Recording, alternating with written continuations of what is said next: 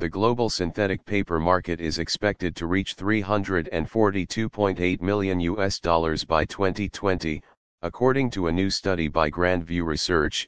Incorporated synthetic paper is an eco-friendly substitute to conventional paper as it does not involve deforestation, making it a preferred option in current regulatory scenario. In contrast to conventional paper, synthetic paper manufacturing does not involve the emission of toxic gases including carbon dioxide, making it an environmentally sustainable product.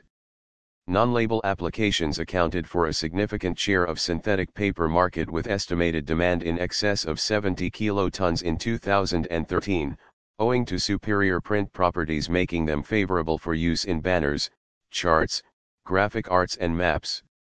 Synthetic paper has distinguished properties such as pilferage resistance and high strength, making them ideally suited for novel applications such as blister packaging and folding cartons.